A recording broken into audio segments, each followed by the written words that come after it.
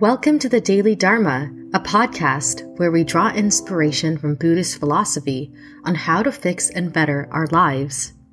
Join us as we dig through the archives of Buddhist texts, great teachers, and real life to grab an extra hit of wisdom to lift us up from the daily grind and find much-needed peace. Hi everyone, welcome to the Daily Dharma. In this episode, we're going to be exploring two different stories from the book 101 Zen Stories by Nyogen Zenzaki that explore two different sides of Zen and why they're both important. The first story is called Accurate Proportion, and here's how it goes. Sen no Rikyu, a tea master, wished to hang a flower basket on a column. He asked a carpenter to help him, directing the man to place it a little higher or lower, to the right or left, until he had found exactly the right spot. "That's the place," he said, finally. The carpenter, to test the master, marked the spot and then pretended he had forgotten. "Was this the place? Was this the place, perhaps?" the carpenter kept asking, pointing to various places on the column. But so accurate was the tea master's sense of proportion that it was not until the carpenter reached the identical spot again that its location was approved. This story is great in the sense that, in a simple analogy of trying to put a flower pot on a column, which I think all of us have done in rearranging our own homes, we see that even in our spiritual practice, even in our life, there are certain solutions that are more effective than others. And until we hit that exact right spot in our practice, until we implement the right practice that means and makes sense to us, and that yields the right result and puts us in the right place, we have to keep searching, and we have to be aware of when things feel wrong. I liken trying to be spiritual and building a spirituality as not so different as trying to exercise or be fit. Not every exercise is right for everyone. Some people, based on their preferences, based on their hobbies, based on just the kind of movement that they like, will gravitate towards different exercises, and others will not. And being aware of how your body and your mind reacts to each exercise, whether it be in the gym or whether it be spiritually, is really important in understanding and deciding what is the right spot for you. And of course, when you do hit that spot, and in searching and wondering, you will feel a sense of calm. You will feel a sense of satisfaction, and you will feel a sense of knowing that you are going in the right direction. But sometimes it takes time in order to look, to search, to try. Just like in placing that flower pot, we have to try many different things before we find the right practice or the right order or the right timing that really hits the spot in the same way that this flower pot was being hung on the column. And being diligent and patient with ourselves as we do the searching, as we keep trying to evolve, is a very important part of the process. The second story is called The Sit-Nosed Buddha. And here's how this one goes. A nun who was searching for enlightenment made a statue of the Buddha and covered it with a gold leaf. Wherever she went, she carried this golden Buddha with her.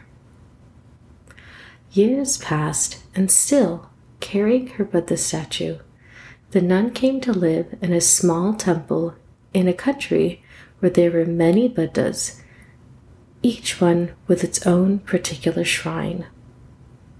The nun wished to burn incense before her golden Buddha. Not liking the idea of the perfume straying to others, she devised a tunnel through which the smoke would ascend only to her statue. This blackened the nose of the golden Buddha, making it especially ugly. I think this story is wonderful because it's just very funny. I think it explores how ridiculous and silly people can be, especially when they're very narrow-minded about how their spiritual practice should go. Because this nun was so adamant that her incense could not go to any other but the statue, she created a funnel, which is a strange and interesting solution.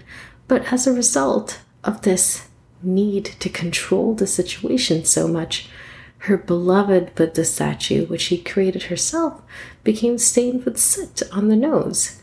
And the funniness of it, the hilarity of it, I think is the other side of the practice of Zen Buddhism, which is so important as well. We have to learn to laugh at ourselves, to look at the situations we're in, and sometimes even the people we're dealing with, the ones, especially those who get under our skin and who frustrate us, and laugh at the situation.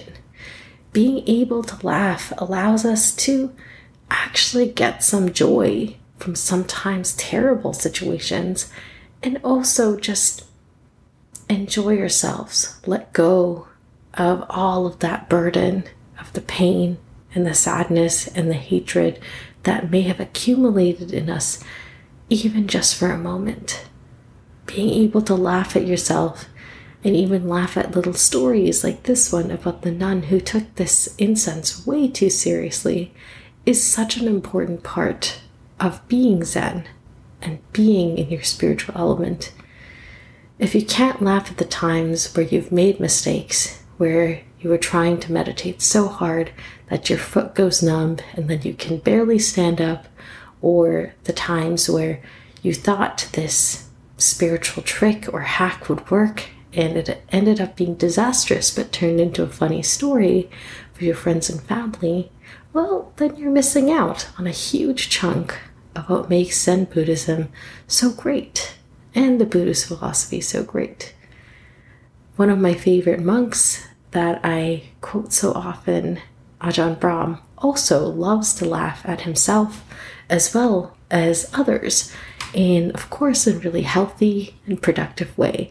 But being able to laugh, I would say, is also just as important as focus and accuracy and self-awareness.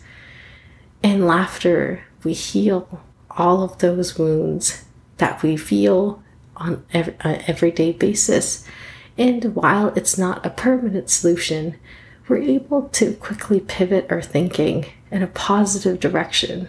We realize that even when things are so dark and so difficult and so challenging, that with a little bit of laughter, we can turn our minds and our hearts around and challenge ourselves to see things in a new, fresh light.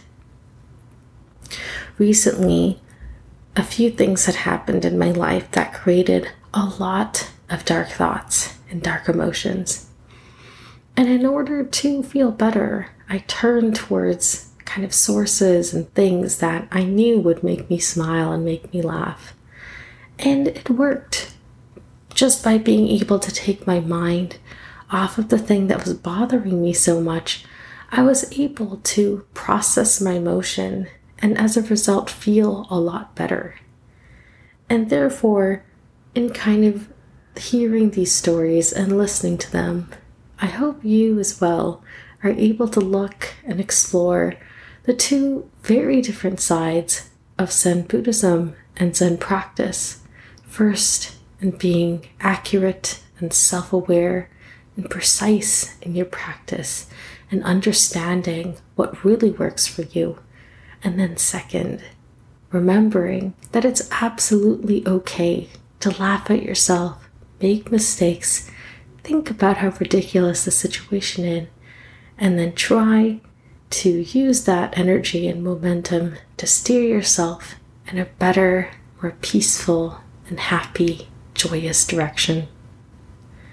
Thank you so much for listening to today's podcast.